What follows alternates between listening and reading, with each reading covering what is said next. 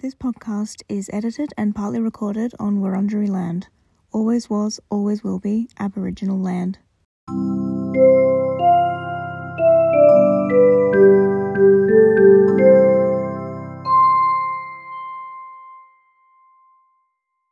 Hello everyone, welcome to Books Without Borders, episode 10 of Books Without Borders, the podcast where two people... Yep. The podcast where two people in different hemispheres come together to talk about our favourite things, books. I'm Emma. I'm Nina. And I'm very tired this morning, so I hope that you are feeling nice and invigorated from your holiday. How was your holiday? It was just fantastic. I mean, it was a bit of a hectic time. We had some bumps in the road, flight cancellations and issues with our car, but everything ultimately got resolved, and I can't say that I think we all sort of agreed it wasn't necessarily stress relieving because there was a lot of obstacles to overcome, but it was so worth it because it was just so beautiful and peaceful, and we drank tea and went on hikes in the rain, and it was just everything you would expect out of Scotland. So I'm very, very glad that we did that, and I'm also glad to be home and relaxing. So fantastic. Did you manage to get much reading done? I got a good bit. You did? Okay, cool. I got a good bit of reading done. I'm very excited to report today all of this reading and just all the bookish updates because I feel like I'm bursting with them. So let's get into it. How about you? How was your week like? My fortnight was okay. I had a bit of a mix of ups and downs, to be honest, with my health, but overall, a decent reading fortnight. Not my best, but decent. Okay, I have a question. Yes. It might be a dumb American question. Do people in Australia casually use the word fortnight? Oh my god, I always forget that's not a concept Americans use. Yes, it's a concept, but only in, like, archaic literature, you know? Like that's very interesting. No, like the British, Australians use the word fortnight very, very commonly to refer to a period of 2 weeks. It's extremely useful as a term, and I don't know how Americans don't use it because, like, it's an extremely useful term. We use it all the time in terms of, like, that's, you know, a lot of people get paid fortnightly, or, like, you know, I can't imagine not using that word very regularly, to be honest. Well, we say bi-weekly. Like, you're paid bi-weekly? Right. See, to me, bi-weekly sounds like twice a week. I know that's probably not what it means, but that's what it sounds like in my head, so that's interesting. It means every other week, implying 2 weeks have elapsed, but... Interesting. Yeah, no, that I do see where you come from with that. And that's just funny because in I think in American culture, you would maybe say fortnight, but, like, in the same way you would say madame, or, like, ironically, right, okay. You know what I mean? Interesting. Anyway, those cultural things that pop up every now and again, it's just amazing. So, do you want to launch in with I can see you're bursting to start talking about bookish related things, so go ahead.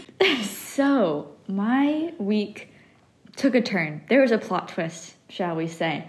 I recall in our last recording, we discussed, like, our next steps in reading for the end of the year. And what I had anticipated was that I would finish The Graces and then move on to a memory called Empire and launch into my sci-fi reading extravaganza. This is not what has occurred. I've gone off the rails, and I'm very okay with that, you know, because why not? So two things occurred while I was in Scotland. Both of them were books that I purchased.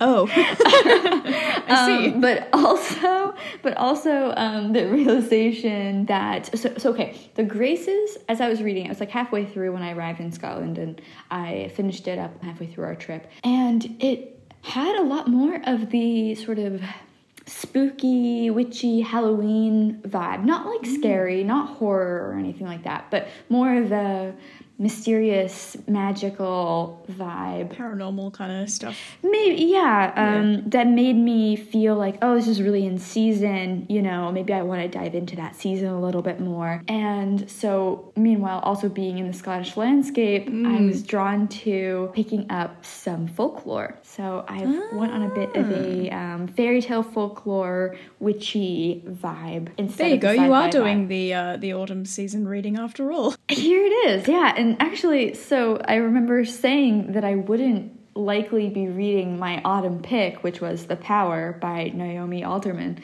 but I am now reading that book. So, spoiler for the future section. So, okay, I'll start with The Graces, which was the first book I finished. I finished it last week, and it was a complicated read. Let me start out by saying, on my returning flight, they called me out for overpacking my bag because I only was supposed to have a personal item. And suffice it to say, the thing I abandoned was that book. Oh no. To make it fit in the compartment that my bag was supposed to fit in. But it was okay. It wasn't a terrible book. It wasn't a book that like I was ready to abandon without cause, but I also knew that if necessary, that was the thing I was sacrificing because I read it, I was done with it, it was okay. It ended up being really strange, sort of nonsensical, probably in line with what I was initially anticipating it being like the lowest rated of the traumatized teen book series I've been reading, mostly because the voice was just really strange. She just had really strange ideas about how to socialize. And my friend, actually, when I was talking about it right after I finished the book, we were like, it was a road trip, so we were driving in the car and I had finished the book, and one of my friends was like, maybe she has some kind of socializing disorder, you know, that might be like a reason why she's thinking this way, because all of her relationships are very transactional. She thinks of everything as like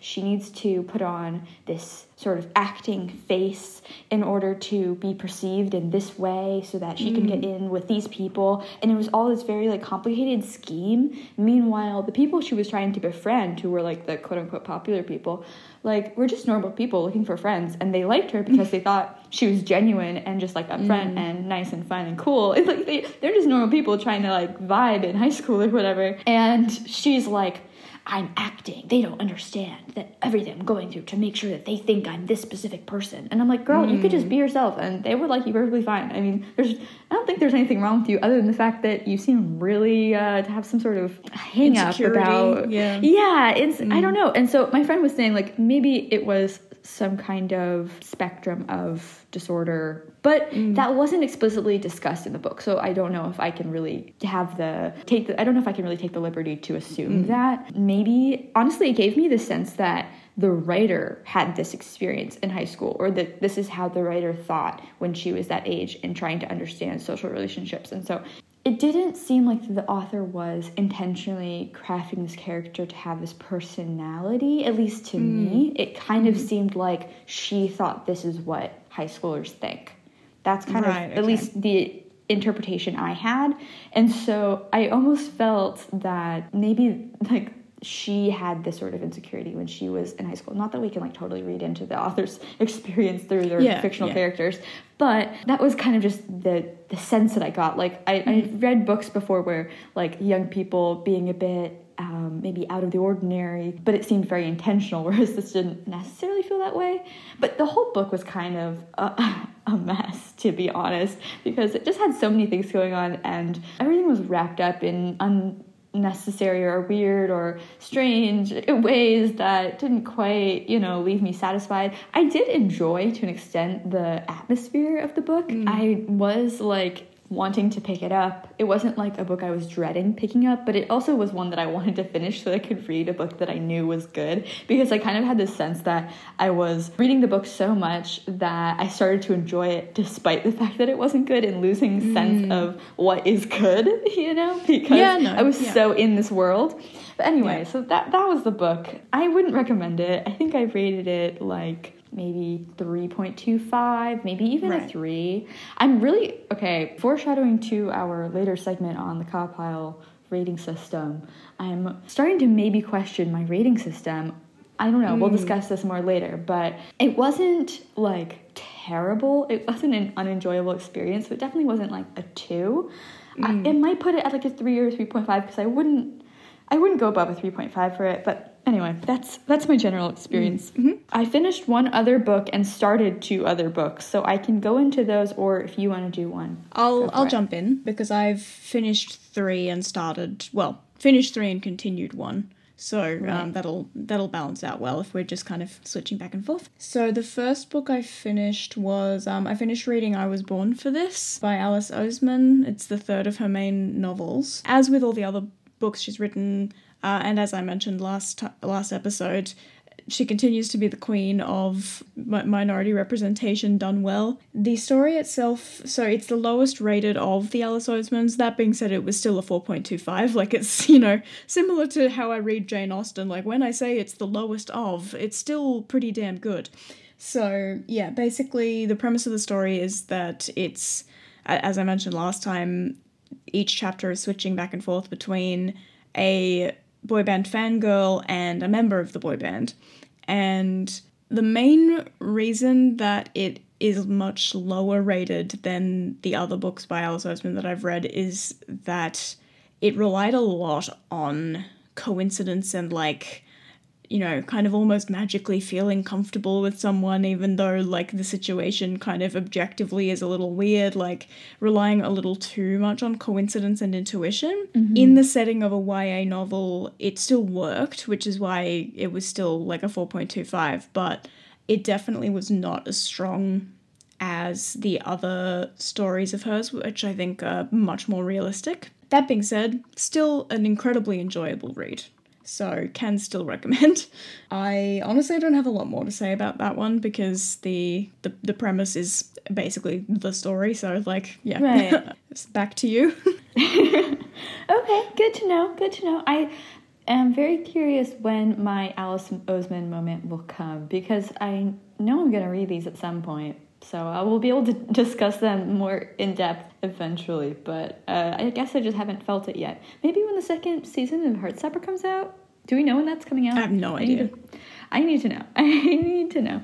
But before I look that up, I'll get into my second book, which will sort of spoil my haul a little bit, but that's all right. So on my first day in Scotland, we were in Edinburgh, and we didn't have that much time because of the aforementioned flight issues. We had our time in Edinburgh cut short, and I decided that with my afternoon, I would spend some time at a cute-looking indie bookstore, and I found the cutest indie bookstore, probably in all of Edinburgh. I feel very proud of myself because, you know, there are always options, and it's not always the one, you know, that you wanted, but this was the one. I was so satisfied. It's called Lighthouse, or The Lighthouse Bookstore, something like that, in Edinburgh, and it's a political, queer, feminist themed bookstore, and so it had like a normal books section, so they were kind of like 2 rooms or maybe 3 rooms to this bookstore, and one of them was just like a normal bookstore, which I explored for a while without even realizing the other room was there, and it just had all the normal fiction, a lot of titles that I'd come across recently. I did pick up on the fact that, have you noticed, I feel like lately it's really popular to have all these like very unhinged, sort of gory, either like cannibal themed or some sort of like body horror. This is like really popular in books right now, and I'm like, what is going on with the people? I'm very concerned. Not like so inclined to read a lot of like new release fiction because so much of it has this like weird either medical or sexual aspect involving gore. I don't know. It's just weird to me. But, you know,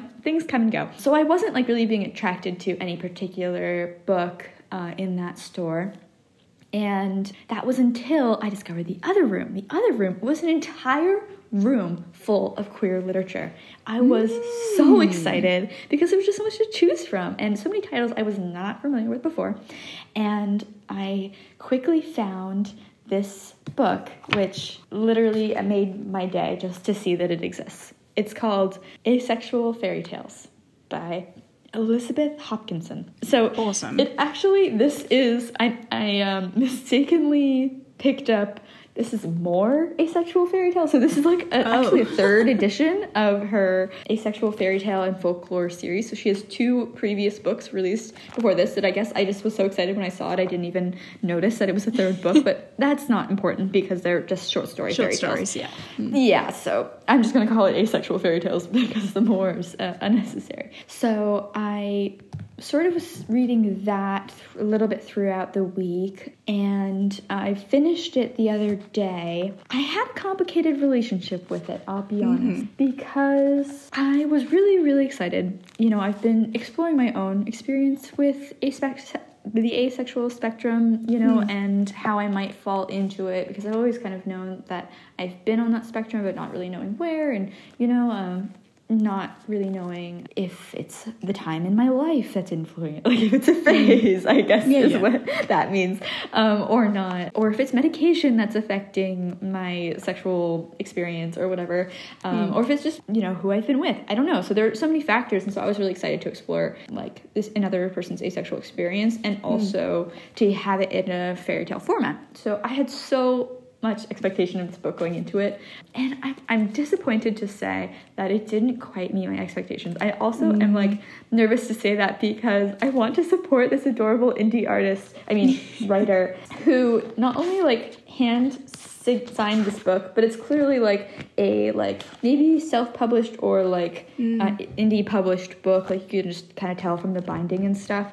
And so like I really love what this person is doing. I love their ideas and I want to support them wholeheartedly.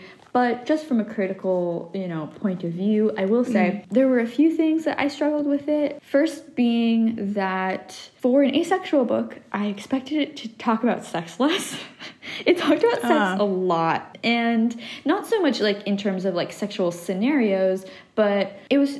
I thought like, oh, an asexual fairy tale would be a fairy tale in which there's magic or adventure or, you know, heroism of some kind, but the heroine or hero's role has nothing to do with their romantic relationships, or like maybe they have platonic friends that go with them on these adventures and then they just don't end in romance.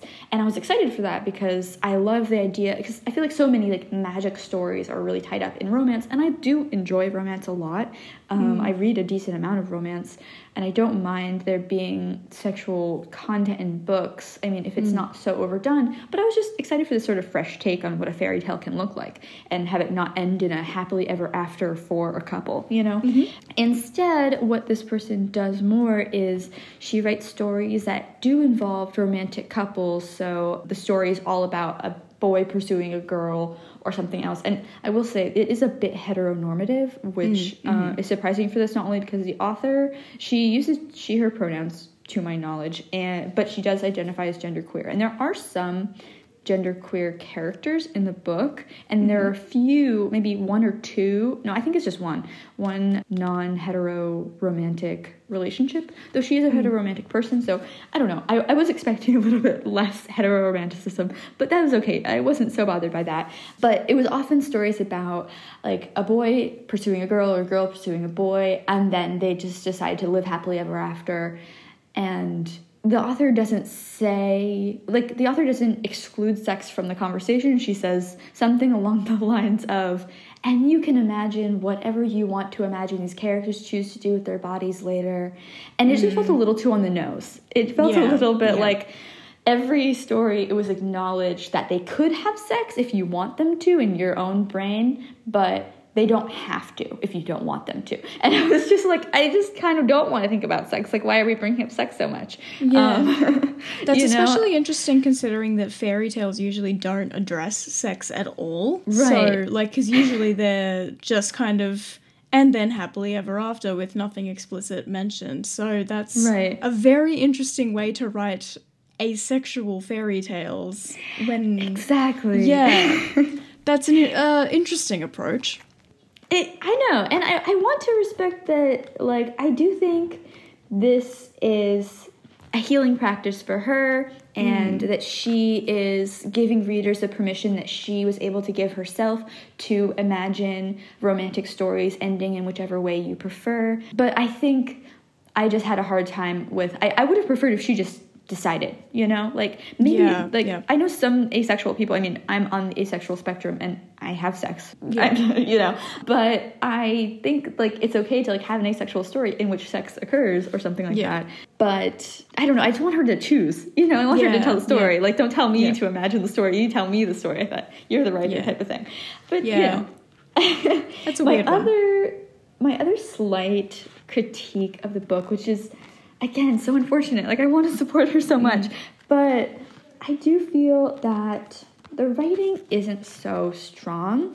It relies a lot upon the reader already knowing a lot of, like, historical folklore and fairy tales. And so she'll kind of just, like, name drop things, either name drop previous stories or name drop symbolic objects or animals or something, and not really explain it or make it relevant to the story, but just say that, like, because this object, or, like, she'll say, and there was this object there which represents purity, but the object won't really play a role in the story, so I'm like, why is it there? So it was kind of like I said, I think she had a lot of really great ideas. I don't know if she has a lot of writing training, which is, like, I feel like such a horrible thing to say. No, look, say about a writer. that's fine. Like, that's what we are here for. Yeah, you know, I will say, like I said, like, I've really enjoyed the concepts behind a lot of these stories, but I was left in most of them feeling like if I really felt dedicated to this, I think I could rewrite this better and use that idea, but just make it more, I don't know, like, literary or poetic, and not just, it was a lot of, like, modern language mixed with old language in a sort of clunky way. Oh, nope. Yep. Yeah, you know what I mean? And just things happen really quickly. Like, some stories are only, like, 2 pages long, but a lot happens in those 2 pages. It's just that the writer had written it very, like, this happened, and then this happened, and then that happened. And there was also a lot of that sort of thing that you learn, I think, pretty early on in writing training, that, like, you can't, or you shouldn't start a sentence with the same, like, article multiple times or the same pronoun multiple times, you know, unless you're doing it as a sort of repetition, like, intentional to the poetic voice. Yeah. So there was certain things I had a hard time with that. But again, I want to stress, I really love what she's doing. I am tempted to maybe pick up more of her stories if they cross my path, though I probably won't seek them out as I originally thought I might. And that's okay. I'm excited to see more content like this. Okay, cool. That book actually segues ridiculously well into my next book, which was Loveless by Alice Oseman, which, as the title semi-indicates, is essentially the story of, and this doesn't feel like a spoiler because it's hinted at from, like, immediately, it's more about you knowing and, like, seeing the character's journey, but it's essentially the character realizing that they're an aromantic asexual, and, like, that's the primary purpose of the book, essentially. So it's great. Can highly recommend.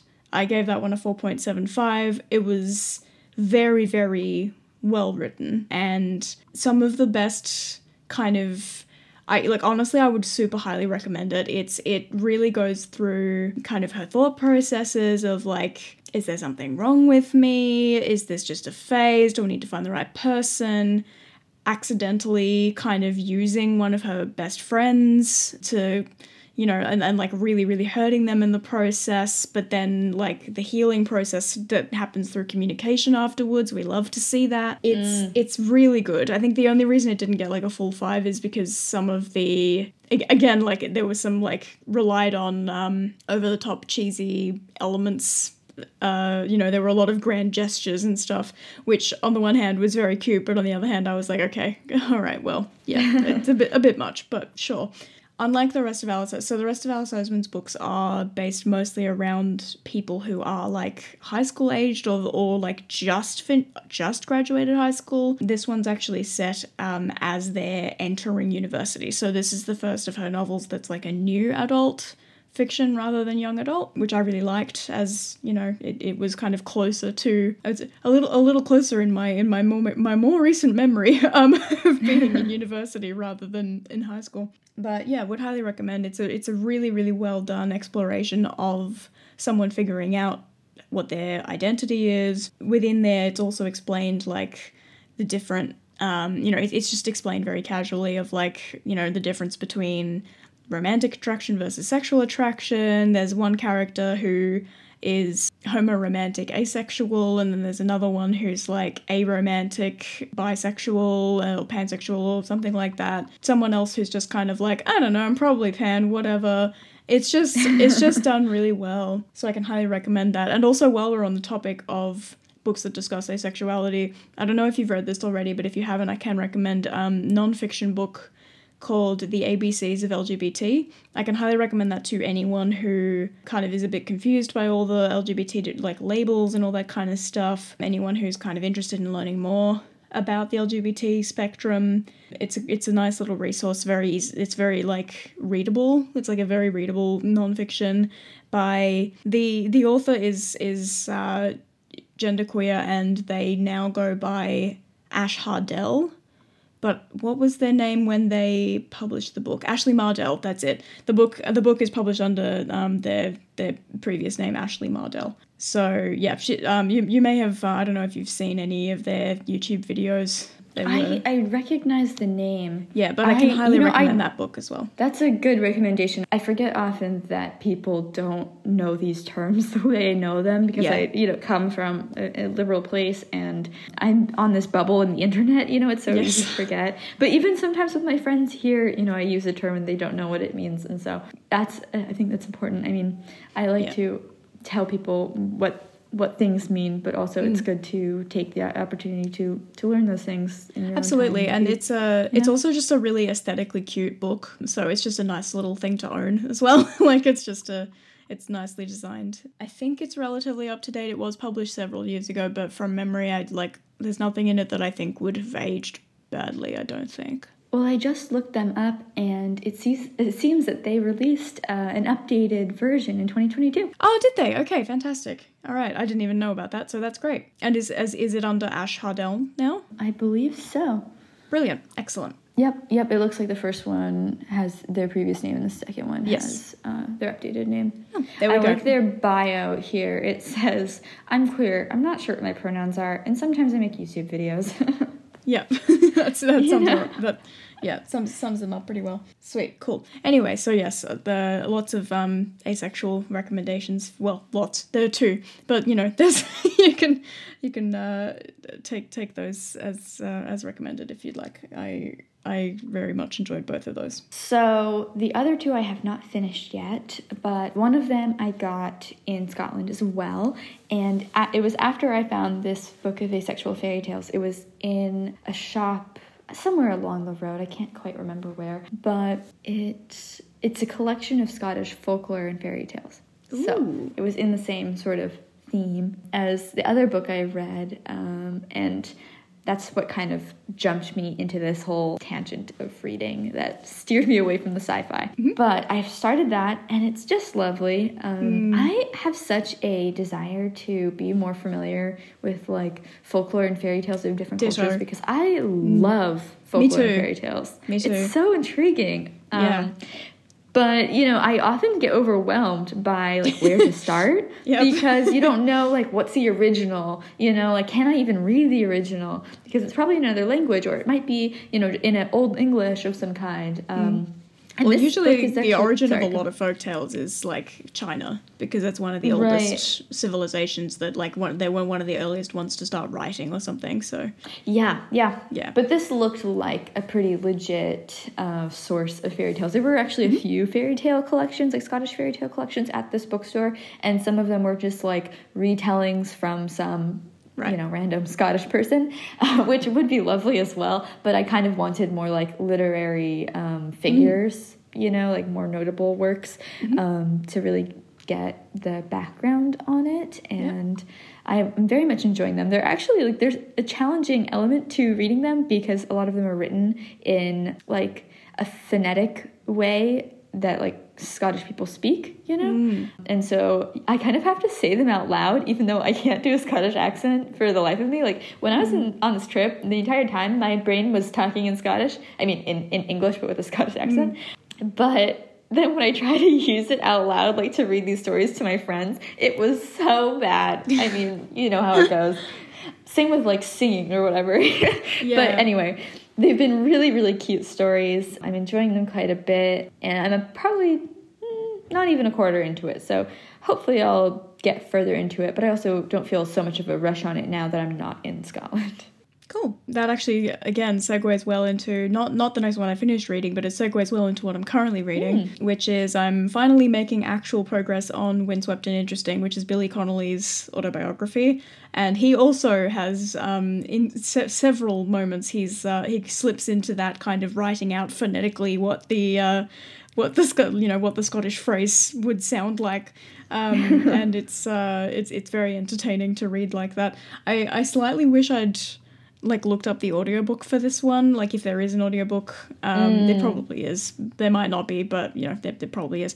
But I feel like it would have been really fun to listen to this one, but my dad lent me the physical copy of the book, so that's the one I'm reading. So like I said, I'm finally making progress. I read about 200 pages of it yesterday, and I will probably finish it today because I've only got about 100 pages left now because I'd already read 80 something pages. So yeah, I'll probably finish that soon. But yes, I've only got one other book to report on. So do you want to? What's the other one you started reading? The other one I started reading is The Power. Oh, great! So I picked this one up because I was in this sort of witchy vibe, somewhat coming from the Graces and also somewhat coming from the fairy tales, and I guess it just came to me. So I picked it up, and I'm almost, I think, 100 pages in. I read this chunk of 100 pages, and it's 350 pages long, so it's a significant portion of it, but I just started it. But I read all of that in one sitting because it is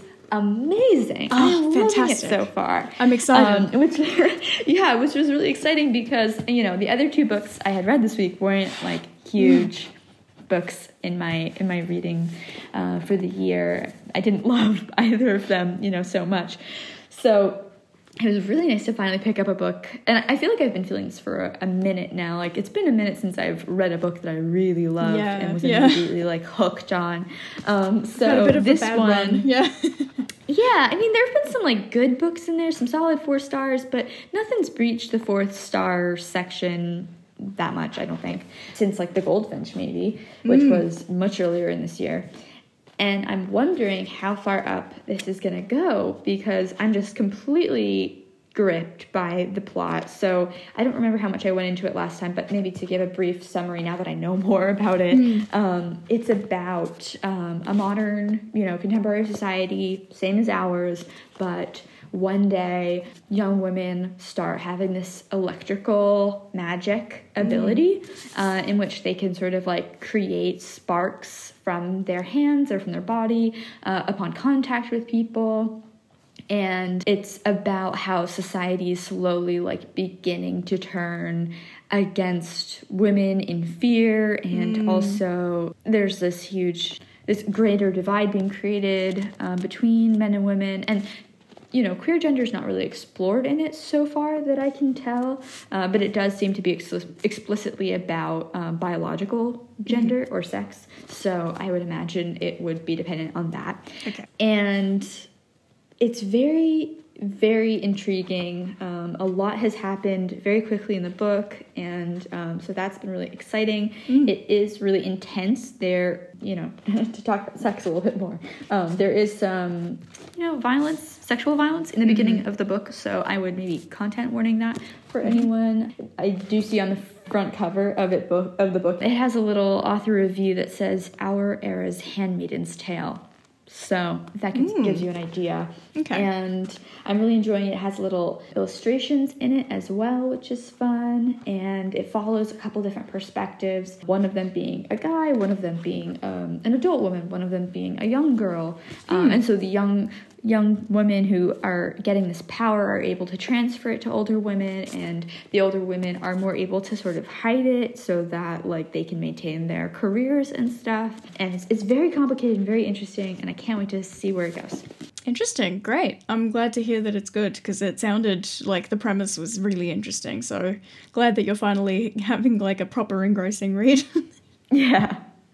And it's really beautifully written too, which is something I'm enjoying because, you know, I mean, I've read a bunch of books recently that I think a good amount of them I enjoyed, but not many of them have I felt like, wow, this is talented writing. You know, this is like breathtaking. And I mean, I would say maybe it's not at the level of Donna Tartt, writer of The Goldfinch, but it's pretty high up there. I'm very much enjoying. She's like able to transition very smoothly between a young person voice versus an older person's voice, a guy's voice versus a girl's voice, a certain culture's voice versus another culture's voice. I mean, it's not like so like culturally imposing. I think one culture is American and another one, I don't actually know what culture it's from. You can just kind of tell because the names are somewhat foreign, you know? So I don't actually know where they're from. But like it's done in a way that's like not imposing in any way. Great. Cool. Well, I look forward to hearing an update on that once you finished it. Yeah, I'm excited to be able to report back because I'm sure I'm going to enjoy it. Awesome. All right. So my final book that I read in the last couple of weeks is I was about to say graphic novel, but it's actually a graphic nonfiction. It's called A Game for Swallows, To Die, To Leave, To Return by Zaina, I'm going to butcher this and I apologize, Abirached, probably, something like that. Lebanese background, I apologize, I don't know how to pronounce Lebanese consonants, and translated from the French that she wrote it in, actually, by Edward Galvin. So essentially the premise is that it's a kind of snapshot of the civil war in Lebanon that had been going on between East and West Beirut, with the East Beirut being, you know, for Christians and the west of Beirut being for Muslims. And I might actually just read the description of it because it's a very specific kind of story. So when Zaina was born, the civil war in Lebanon had been going on for 6 years, so it's just a normal part of life for her and her parents and little brother. The city of Beirut is cut in two, separated by bricks and sandbags and threatened by snipers and shelling. East Beirut is for Christians and West Beirut is for Muslims. When Zaina's parents don't return one afternoon from a visit to the other half of the city and the bombing grows ever closer, the neighbours in her apartment house create a world indoors for Zaina and her brother where it's comfy and safe, where they can share cooking lessons and games and gossip. Together they try to make it through a dramatic day in the one place they hoped they would always be safe, home. It was very interesting in that, like, I learned, because I knew absolutely nothing about this civil war in Lebanon. So it was very interesting in that, like, I learned quite a lot from that. I would have, like... So the purpose of it is essentially for it to be from the child's point of view, and so everything is kind of light and glossed over, which does work well in a way, but it also meant that it couldn't kind of go very deeply into it. Choosing a graphic novel format for a non-fiction is just a really interesting concept overall, to be honest, but it also, I'm not sure, I don't know, like, it probably did what it was meant to do, but it just wasn't enough for me. Like, I would have preferred it to either be more of a story or more information. I feel like it was kind of not enough of either because of the graphic format. It could only be a certain length, and it just, it was a really interesting snapshot. It was really interesting to kind of see, and like the art is done really well. That's something that I was like, this is fantastic. The art is just, it's done in like a really cute style, and like throughout it, even like there's little, each panel there's, you know, a fair amount of dialogue or explanation or something, but because of that, they have each of the characters doing little things like slurping their you know, cups of coffee or like doing shifty eyes at the kids, like while someone else isn't looking. There's like a whole section where, you know, one of the panels going down the side is the guy like slowly twirling his mustache, and then at one point he lets go and then there's just like a boing written above his mustache, and like that's very cute, like those little extra details. But yeah, so like in terms of like an enjoyable read, it certainly was, and like the art style was done really well. I guess I just would have liked a bit more information or a bit more story or just more something, really. I think like it just didn't quite hit as hard as I kind of wanted it to, I suppose, for the content matter. Have you read Persepolis? I haven't. Are you familiar with Persepolis? I'm not. It's actually I immediately thought of it when you described this book because it's a graphic novel memoir, I think, or it might be somewhat fictionalized, but it's the story of the writer's experience going through the Iranian Revolution. Oh, actually, that does ring a bell now. I think when I was looking up reviews after Game of Swallows, someone mentioned that it had been influenced by Persepolis. Because when you said the name, it did ring a bell. So yeah, I think it actually was influenced by that one. I was curious about that because Persepolis, I mean, I read it and I found it to be very effective. I mean, it was a while ago, so I couldn't tell you exactly if I felt that it needed to be more informed. I don't think so. Honestly, I remember enjoying it. I think I was reading it more for a religion course, actually, which is kind of odd because... I mean, it has somewhat to do with religion, but it's more about war. But anyway, so I was curious because I do remember feeling that it was fairly successful in its attempt to sort of combine the graphic novel format and this sort of heavy nonfiction subject matter. And so I think it can be done well. And so if it wasn't clicking for you in this book that you just read, then it was probably like the writer or the creation of it than the concept of a graphic novel talking about these heavy like nonfiction topics, because I do think Persepolis did it really well, and I think you would enjoy that because it might be what you were looking for in this book. Yeah, fantastic. I will I'll add that to my TBR right now. Of course, they're like very different stories, but they have very similar themes, you know, of like a young woman navigating the challenges of being in like a political conflict as a young person. Obviously, you've just mentioned that your haul from Scotland was those two books. Do you have any other hauls or TBRs to mention briefly? I guess I do have one. It hasn't arrived yet, so I don't know if I can technically haul it. Maybe I'll report back on if it arrived next Sunday. But for my book club at school, we're going to be reading The Midnight Library as my book club members voted.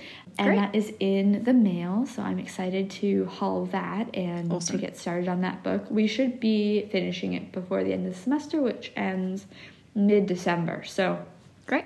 A report will come back on that soon. Yes. Very excited to get started. And we'll probably be doing an episode where we both discuss that one because I'm planning to read it as well. Oh, awesome! So listeners, we if you want to maybe have read that yourself in the next couple of weeks, if you want to, kind of a mini book club. You know, no pressure, obviously. You can always come back to that episode later if you like. But, you know, we will probably be having a bit of a discussion about that one coming up soon. I'm very excited for that because I'll probably have a lot of thoughts coming from, you know, the book club in person that I have and then talking with you about it. I'm very excited to really dive deep into this book. So that's upcoming. Otherwise, I think I didn't add anything to my TBR that I can remember. Cool. What about you? I definitely did. So, first of all, I'll go with a haul. So, the Man Booker Prize winner was announced last week at the time of recording, and it was The Seven Moons of Maali Almeida by Shehan Karanatilaka. And I'd actually kind of forgotten that I was going to do this. In 2015, I decided I was going to start purchasing a physical copy and eventually reading every Man Booker Prize winner. And I did do that for most of the years, but then when I was going to purchase this one, I was thinking back and I was like, I don't remember actually buying that many of them. Did I miss some? And I did. So I bought not only The Seven Moons of Maali Almeida, but I also bought the 2017 winner, which was Lincoln in the Bardo, which you mentioned a while back. So I've got that as well now. And I also bought the 2021 winner, which was The Promise by Damon Galgut. I apologize, I don't know how that's pronounced. So yeah, I have those three extra now because I already had the 2015, 16, 18, 19, and 20 winners. I haven't read all of them, but I have them. So I bought those three to kind of keep that collection going. I also added a bunch to my TBR, so I will not go into each of them in detail, but essentially I've added a nonfiction memoir called I Want to Die But I Want to Eat Tteokbokki by Sehi, with Anton Her translating.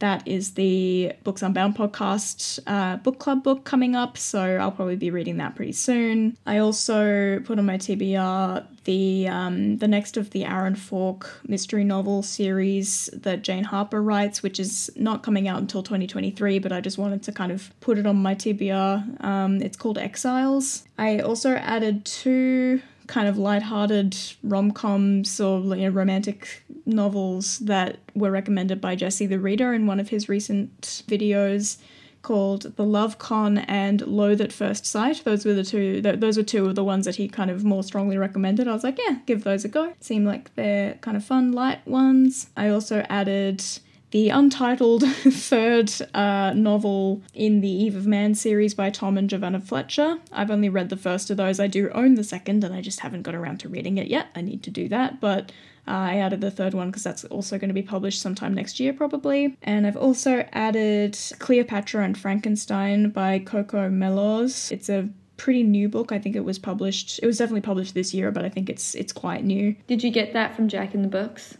Or Jack Edwards, whichever channel? I didn't. I actually don't remember if he mentioned it. He probably did, but I actually got this one because it's the monthly book club for next month for another podcast I listen to called Shameless. A couple of Australian gals run that one. So yeah, it just sounded interesting, so I figured I'd give it a listen. But yeah, I won't go into it any further because I will be reading that in the next month probably, so I'll be going into it more then. But yeah. I also want to read I Want to Die, But I Want to Eat Tteokbokki because I really wanted to join the book club for Books Unbound last cycle, I suppose. They read The Night Circus. Yeah. And I actually borrowed it from the library, but just didn't get to it before I had to leave and return the book. So unfortunately, I didn't get to join that one. Yeah. I might still read that. Spoiler alert, I did not enjoy that book. You probably might. But it's very much don't go in expecting the plot to be super, super involved.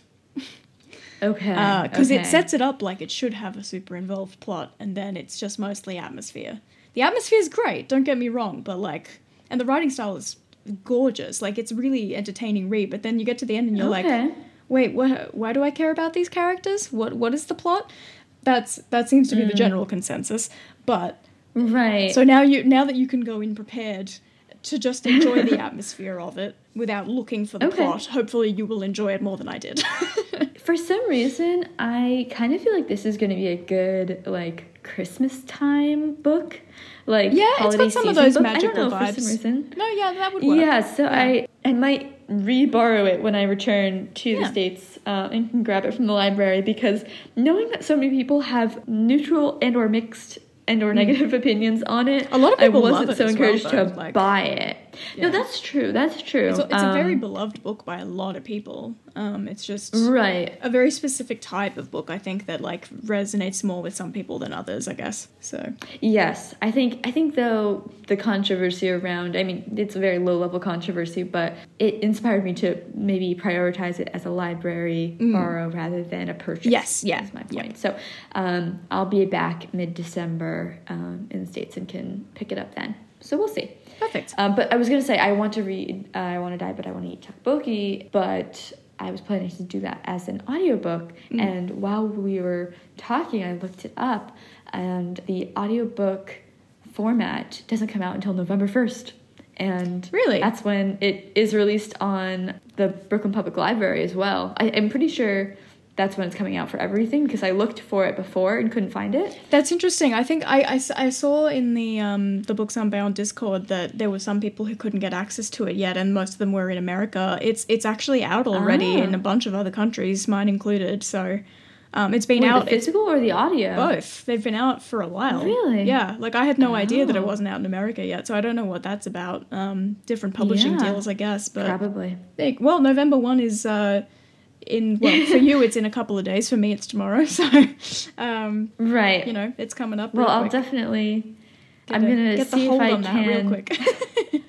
Exactly. I'm gonna see if I can set an alarm for 6 a.m. so that it's right when it turns to midnight on that day, so I can maybe get an early hold, because I currently have a bunch of holds on my library audiobooks, but they're all for books that have that are really popular. So like Jeanette McCurdy's I'm Glad My Mom Died. I've had a hold on that for a while, but literally I was like 1000th in line for this book. You've just reminded me that recently, I keep forgetting to see if my library has that audiobook as well. I think also like I want the audiobook because I've heard it's such a good experience. So, and it's read by her, so I plan to do it by audiobook. And I'm now 587th. So we're making progress. Great. But they still say it's about 7 weeks of wait time. We'll see about that. Okay. Well, mine says it's on loan and will be available on the 3rd of February, 2023. So we'll see whether it comes earlier than that. But I've now put a hold on that. So. Wonderful. Thank you for that reminder, by the way, because I also really want to read that because everyone has loved it. Like, I have not heard a single review that was less than, like, you know, stellar. Oh my god, this is amazing. So stellar, that's the word. Exactly. Less than stellar. So thank you. Cool. All right, well, with that, we'll slide into our final segment for today, which is to discuss a new to us rating system for our star ratings. So, essentially, back in episode 4, Nina and I described our kind of rough rating system. Nina's was a little less rough than mine, but it was still kind of based on feelings more than anything else. And several weeks ago, a BookTube content creator who I have been following since only about August, but who I really, really love, called Book Roast, came out with a new video just reviewing some books, and she kept mentioning this thing called a Cawpile rating, spelled Cawpile.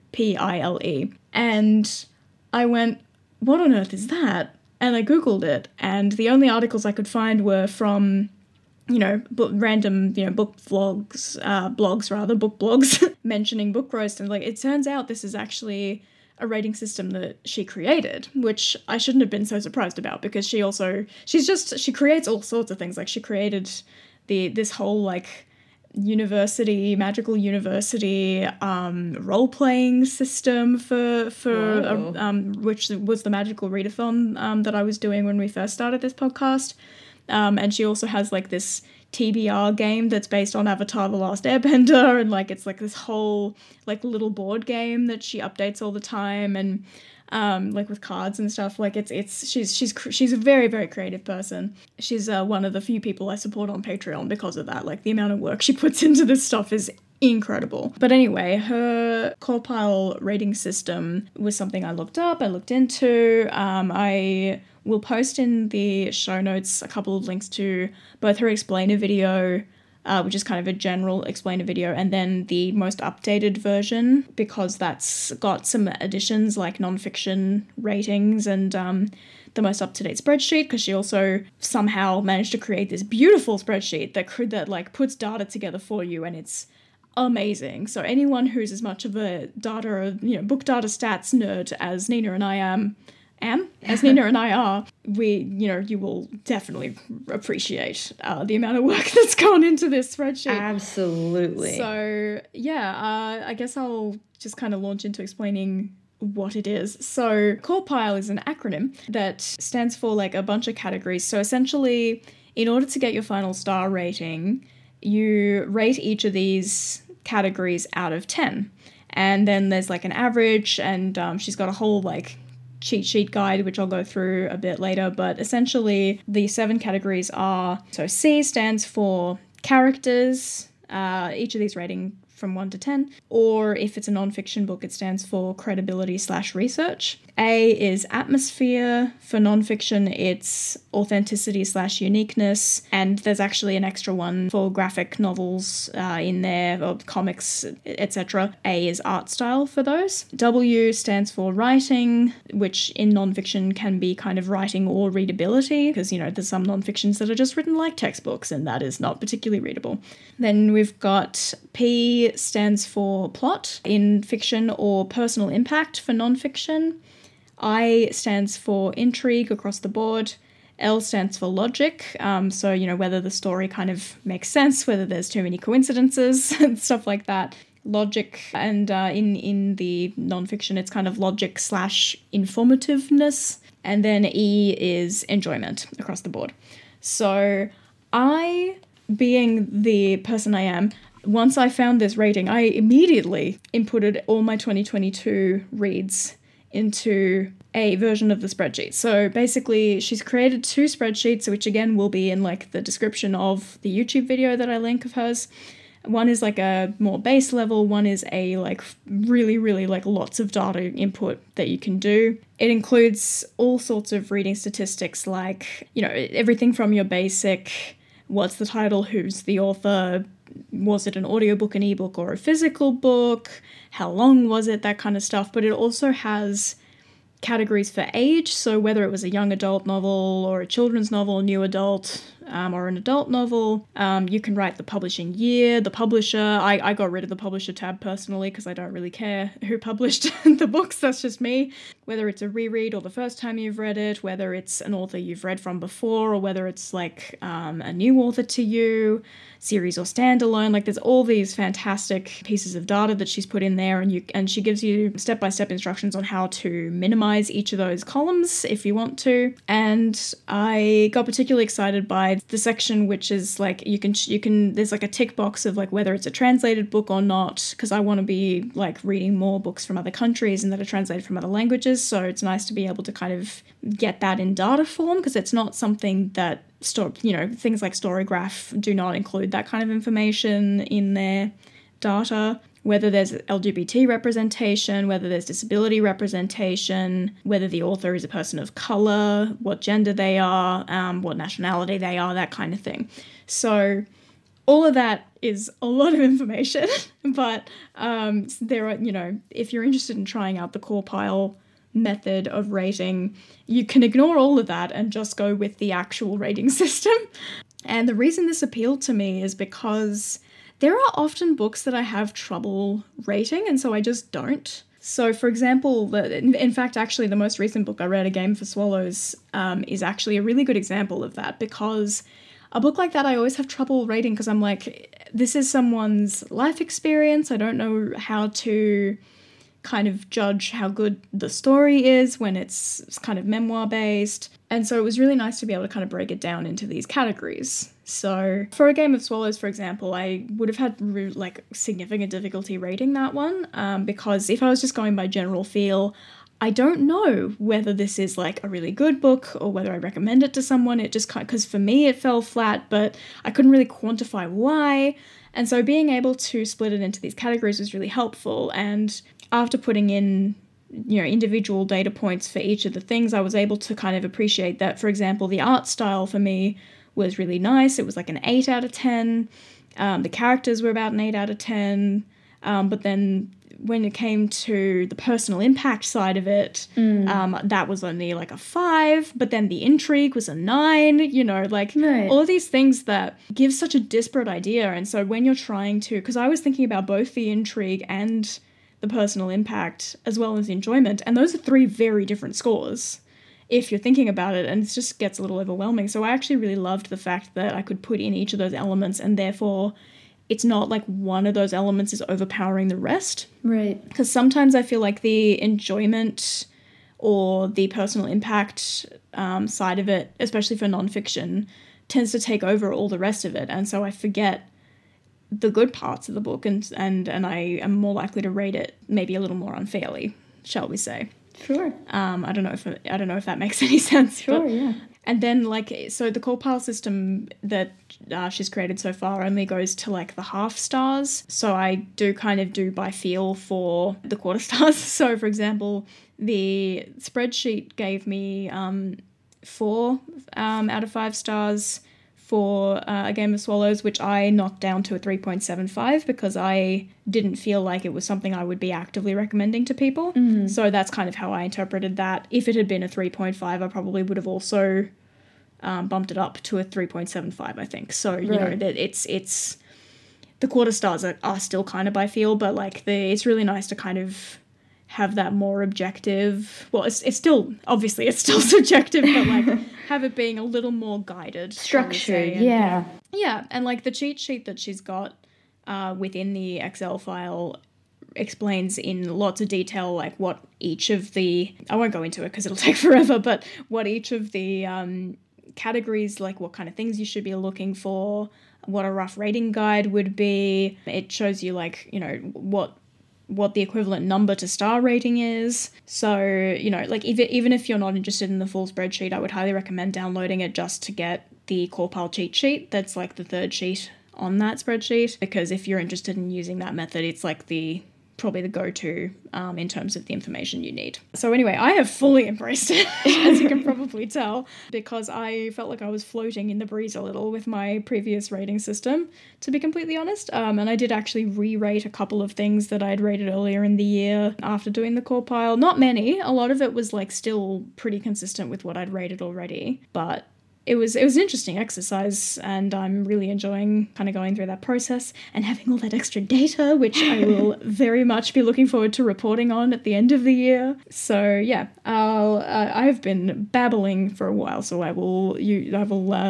hand over to you to talk for a bit. Sure. Okay, so my initial experience with the Corpal system was that I started by inputting some of my more recent reads, and I very quickly realized I don't think I'm going to be adopting the system, because even though I'm very much a spreadsheet person and I'm very much a data person, I very much appreciate all the work she does. Like, it's incredible. And it's not to say that I don't appreciate the sheet, but the only reason is that I've actually been sort of abandoning my own personal book spreadsheet for Storygraph, because I feel that it has been giving me the data that I want in a lot of ways. And most of this information is tracked on Storygraph, and I don't feel the need to put it in, just like putting the author name, the title, the publisher name, and of course you can like hide these things, but like it just feels like having to type it in individually. I would much prefer to just like use an app that already has it sort of pre-written. Though I did highlight when I was going through it a few columns for like tracking information that I wish Storygraph would have, and so I might actually be inspired to send a message to Storygraph about these features that I would like to see, because I've actually noticed that they've been very like personally responsive to any feedback, because they're a new company and I think they're pretty like small and stuff. But maybe to highlight a few that I think Storygraph should adopt is publishing. So I know you said you weren't so interested in the publisher. I'm not generally interested in the publisher because I'm not like really a part of the publishing world or like keeping track of what publishers I've been reading. But I am very curious to find out if I read a lot of one publisher or a lot of a couple publishers, as if maybe there's a monopoly in the publishing industry. You know, I mean, I'm sure there is, and that a lot of, you know, mainstream reading is funneled from certain publishing houses. I don't think I actually will have read a lot from one publisher, because I just don't tend to read a lot of mainstream books. I read some, but I don't think it's like the majority of my reading, and so I don't think I would have that experience, but I would be interested in tracking it, and I would like to see that on Storygraph eventually. And then another one that I thought Storygraph could improve on is the main genre, because I find that they're often incorrect or just like not specific enough. And I liked that on this list, it's more open-ended, or sorry, let me read out the genre options. There's like adventure, biography, classic, contemporary, crime, fantasy, historical fiction. I mean, it's not like it's a super comprehensive list. It fits within one page. I'm not scrolling or anything, but I definitely feel that I've noticed some inconsistencies with the Storygraph genre categories. I also agree with you in that the author's identity should be listed more explicitly on Storygraph. I do think it's a bit complicated, because I don't always think it's appropriate to, require someone to list their race or nationality or identity, if they don't feel the need. And I definitely think it's important to recognize how much you're reading translated work or work from people of minority experiences or people of color, writing. But I also think, I don't know, and maybe this is a personal political preference, but I do think we focus on that a lot in our society, and I don't know if we use that information in a particularly productive way. I think a lot of the time people use that kind of information to pat themselves on the back, or to just be and now I know this is from a person of color, but maybe not to really deeply analyze how that affects their reading, like when they read more people of color, like how that affects their view on the world. I don't know. I don't know. I have mixed feelings on it. I also think, you know, is it the most productive direction? Like, I think obviously acknowledging, you know, these identities is really important, but also, is it the most productive thing to be labeling people based on these identities? Yeah. I don't know. Yeah. No, it's a whole complicated thing. That's fair. Yeah. So I was just like thinking about like how Storygraph would make this look, and I thought like, oh, maybe they'd have a pie chart of like what percentage of books do you read by people of color? But then, you know, so many people have very complicated racial identities. Yeah. Like, you can be a person of color but white passing. You can, you know, be all sorts of things. There's just such a spectrum. Yeah. So I was hesitant to request that of Storygraph. I might not do that, but I do think it's interesting to definitely track on a personal spreadsheet like this. The CAWPILE system. Yeah. Oh wait, maybe before I go into the CAWPILE system, I do want to say a few things that I take issue with Storygraph, to say that maybe like is an argument in favor of the CAWPILE spreadsheet. I do find that the sort of the review format on Storygraph to be a little bit odd. Yeah. I like it better than Goodreads, yes, of course. Yeah. Goodreads is just so, like, you know, it's like, here's a box, write your stuff. Yeah. Exactly. It's so open-ended. And so I do really love that you can tell that Storygraph is made by people who are readers, who are thinking about like what it means to write a review and what you think about when you're writing a review. And it really helps me guide my review better. But I also find that they have just such strange categories and like very specific things, but also are lacking certain things. So like, there's a category for mood, which I think is actually quite effective, you know, adventurous, challenging, dark, emotional, blah, blah, blah. And a category for pace, both I think, you know, are effective. But then it gets into like, are the flaws of the main character the main focus of the book? I'm like, what kind of question is this? Well, I mean, like, I think it's an interesting question, but it's just so specific. I think, and I almost always skip it. I think I do see the point of that, though, because there are, like, there's a huge demand, and I'm one of those people for, like, sometimes you're just really in the mood for a complex main character. And I think that's what that data is for. It's to help people filter what they're looking for. So I do kind of see where they're coming from with that. But it does seem kind of at a surface level like a particularly niche thing to be asking. But I guess there was enough demand for that. I personally love those like little drop-down boxes they've got there. Like I much prefer it to writing an actual review. So, you know, I'm all in favor of that. But yeah, it is a little it's very specific. Right. I mean, I think they're sometimes applicable, and when they are applicable, I'm really glad they're there. And then sometimes I just don't use them, and it makes me think, like, because I often don't use them, I'm like, are they necessary? Well, they do all have having them. They do all have an NA option as well. Yeah, exactly. Like, so, exactly. Yeah. Another thing I do find a bit complicated with Storygraph is the way they display these ratings. So they have it, like when you look up a book, first of all, they don't prominently display the out of 5-star average rating. It's like at the very bottom of the page. Yeah, it's weird. Which is interesting. Yeah, I wonder if they're trying to like sort of phase away from that mindset in the reading community. Maybe. Because I know Goodreads is so prominent with like that's a huge feature of Goodreads, and I wonder if that has anything to do with the fact that they're like in partnership with Amazon, because Amazon was one of the first initiators of this star rating system. Well, it's owned by Amazon. It's more than in partnership. It's like fully owned by Amazon. So, yeah. I don't know how long, like if it was originally owned by them, because I think it was bought by them at some point. So I don't know if their star rating adaptation like came from Amazon or not, but. Anyway, I find it interesting that it's like not that highlighted, which I think makes sense because often I don't think that the rating of a book has to do with the actual quality of the book. It has more to do with the popularity of the book. And like the marketing, The marketing, exactly. Definitely. Agreed.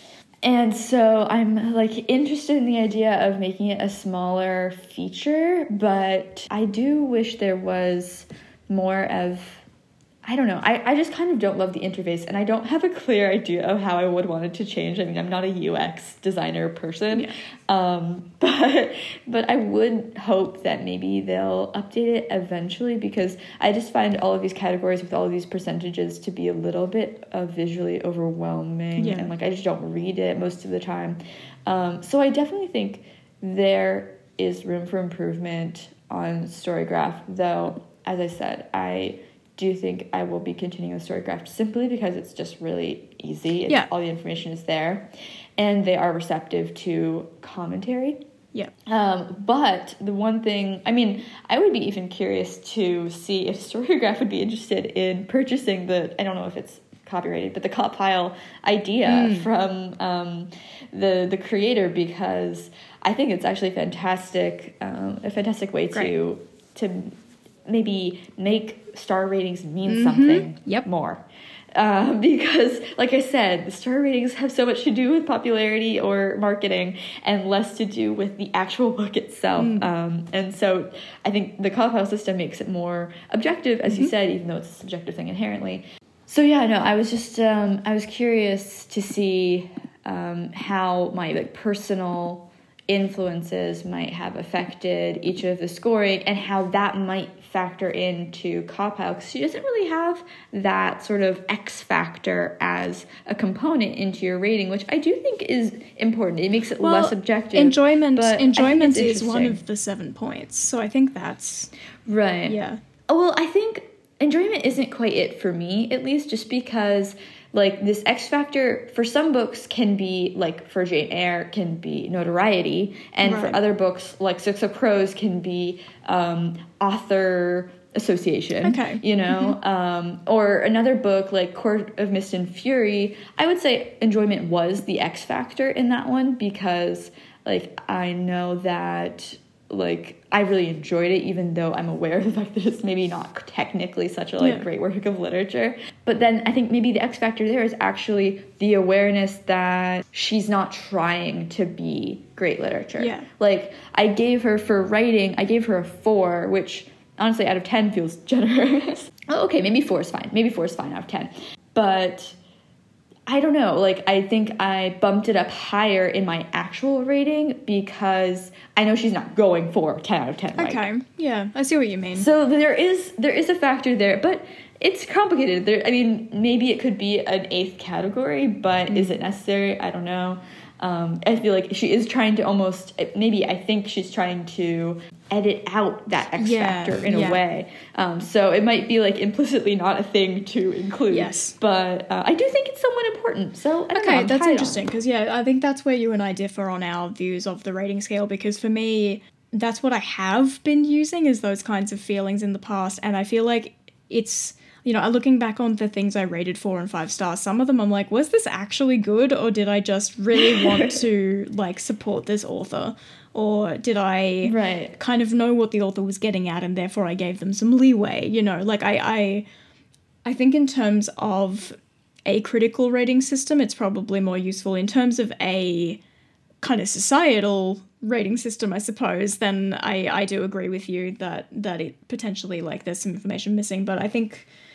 I think that was this kind of style of analyzing the separate elements of a book were the things that I was missing. And also I noticed that once I started using it, I actually was paying more attention to certain things in the book. Like I was noticing when the atmosphere was particularly good, or when, I like things like character and plot are things that I'm always going to be like on top of naturally. Those are my focus points. But things like the writing style, I know when writing style is bad, and I know when it's fantastic, but I've never really thought about it in terms of kind of, the middle ground of, is this, I'm like, either this is so terrible I can't read it, or I'm engrossed, usually. They're the only things I think, and otherwise I don't really think about it. But going into a book thinking about the writing style has been you know, I think adding to my experience of reading, and, you know, it's helping me kind of think about it a bit more. I wonder if there are people who use this CovPile system who change the weights based on their personal preferences. Like, if they believe that intrigue is a more important factor than writing, and so, I mean, you can change the weights, so I imagine people do. Yeah, I mean, if anyone would be, I mean, yeah, you and I are probably the kinds of people who would bother doing that. I personally am happy with all of them being equal weighted, because that's part of why I wanted to use this system, is because I didn't want one thing weighing out more than the other. But yeah, certainly that's something that if you had the mathematical abilities to do so, you could definitely kind of implement that into the spreadsheet, or create a spreadsheet of your own. You know, whether that's practical for all types of books is another thing, because I read probably a bit more nonfiction than you do, I'm guessing, and therefore it would have to be probably separate spreadsheets for me if I were going to do it that way. And, you know, like, it's certainly, yeah, and she changes it all the time, that's the other thing. So, like, she comes out with a new spreadsheet basically every year. Like, sometimes there's big changes, sometimes there's no changes, but it is a dynamic system. She takes feedback from her viewers. So, like, for example, there actually wasn't a nonfiction version of it, because she really only reads fiction, like mostly fantasy fiction. Right. But yeah, I appreciate that it's like a dynamic thing, it's changing all the time. And yeah, who knows, maybe that'll be something that she inputs into the files in the future. Who knows? It could be like a sliding scale option. I mean, I think what's you know, at the heart of this kind of conversation that makes it so interesting is trying to understand what the sort of rating systems serve, you know, especially because this is not like a social platform, and therefore it's not like you're giving data back to the publishers or to the the writers, or even to other people to influence their opinions. This is very much a personal thing. I mean, I am translating those ratings into Storygraph and Goodreads, but yeah. That's true. I mean, of course, a lot of people will do that as well. But I guess I'm just imagining, like, them being separate platforms versus probably the people on Storygraph aren't doing this, or like the majority of people on Storygraph aren't doing this. And I'm curious, you know, like, because in a way, I mean, I'm thinking of the Asexual Fairy Tales book that I just read, and how, like, according to CovPile, that was with a flat average reading, it was a 2.36, as opposed to what I think I'm going to give it on Storygraph, which is a 3.0 at the very least. I might even rate it a little higher, maybe 3.25. Okay, I think I'm going to rest it at a 3.0. But I give it that extra boost, not because of the book itself, but because I want to advertise to the world that I want to see more books like this, you know? So even though it's not even a super high rating to, like, really, you know, commemorate the book, but I want to boost it in some way. I guess that's the X factor for that book. Yeah. I do think, you know, for an individual system, it can and maybe, you know, should be objective, because then you analyze the book more honestly, rather than thinking about how your rating might be perceived by, you know, people who are interacting on the platform. I definitely think about that sometimes. I mean, I have all sorts of problems with imagining other people's perception. I don't use social media for that reason. Right. And even book platforms like that tip the balance of, is this too much social media for me? But it's not actually. I mean, Storygraph is deliberately trying to avoid becoming a social media. So, but aside from this tangent, my point is, like, how much are, like, the fact that we know our ratings are going to be observed impacting our ratings, and then, you know, is that the purpose of reading a book? You know, because if you're just, I guess it's different purposes, because on one hand, like I said, I do think analyzing individually, like on your own personal level in your spreadsheet, each of these categories, and then giving it a rating that's objective is helpful for you to become a stronger reader, you know, versus these platforms. I think definitely you could be using it as a sort of personal self-reflection, and I do that a lot. I mean, I know people don't read my reviews on Storygraph, but I rate them anyway. But I also do think that a part of the use of a platform that's social or public like that is you're letting those sort of X factors drive the market in a way. So they're just different purposes. So like I said, I think I honestly just don't have time to keep up with both, but in theory, I would be happy to keep up both. I wish maybe Storygraph had this incorporated, and you can have it private, or you could have a private score versus a public score, although that's kind of weird. Maybe not that. But anyway, there's so many cool things to come of this, and I definitely want to keep track of this creator and any updates she makes in the future. Cool. Awesome. Yeah, I'm glad that you were open to exploring that with me, so thank you for indulging me there.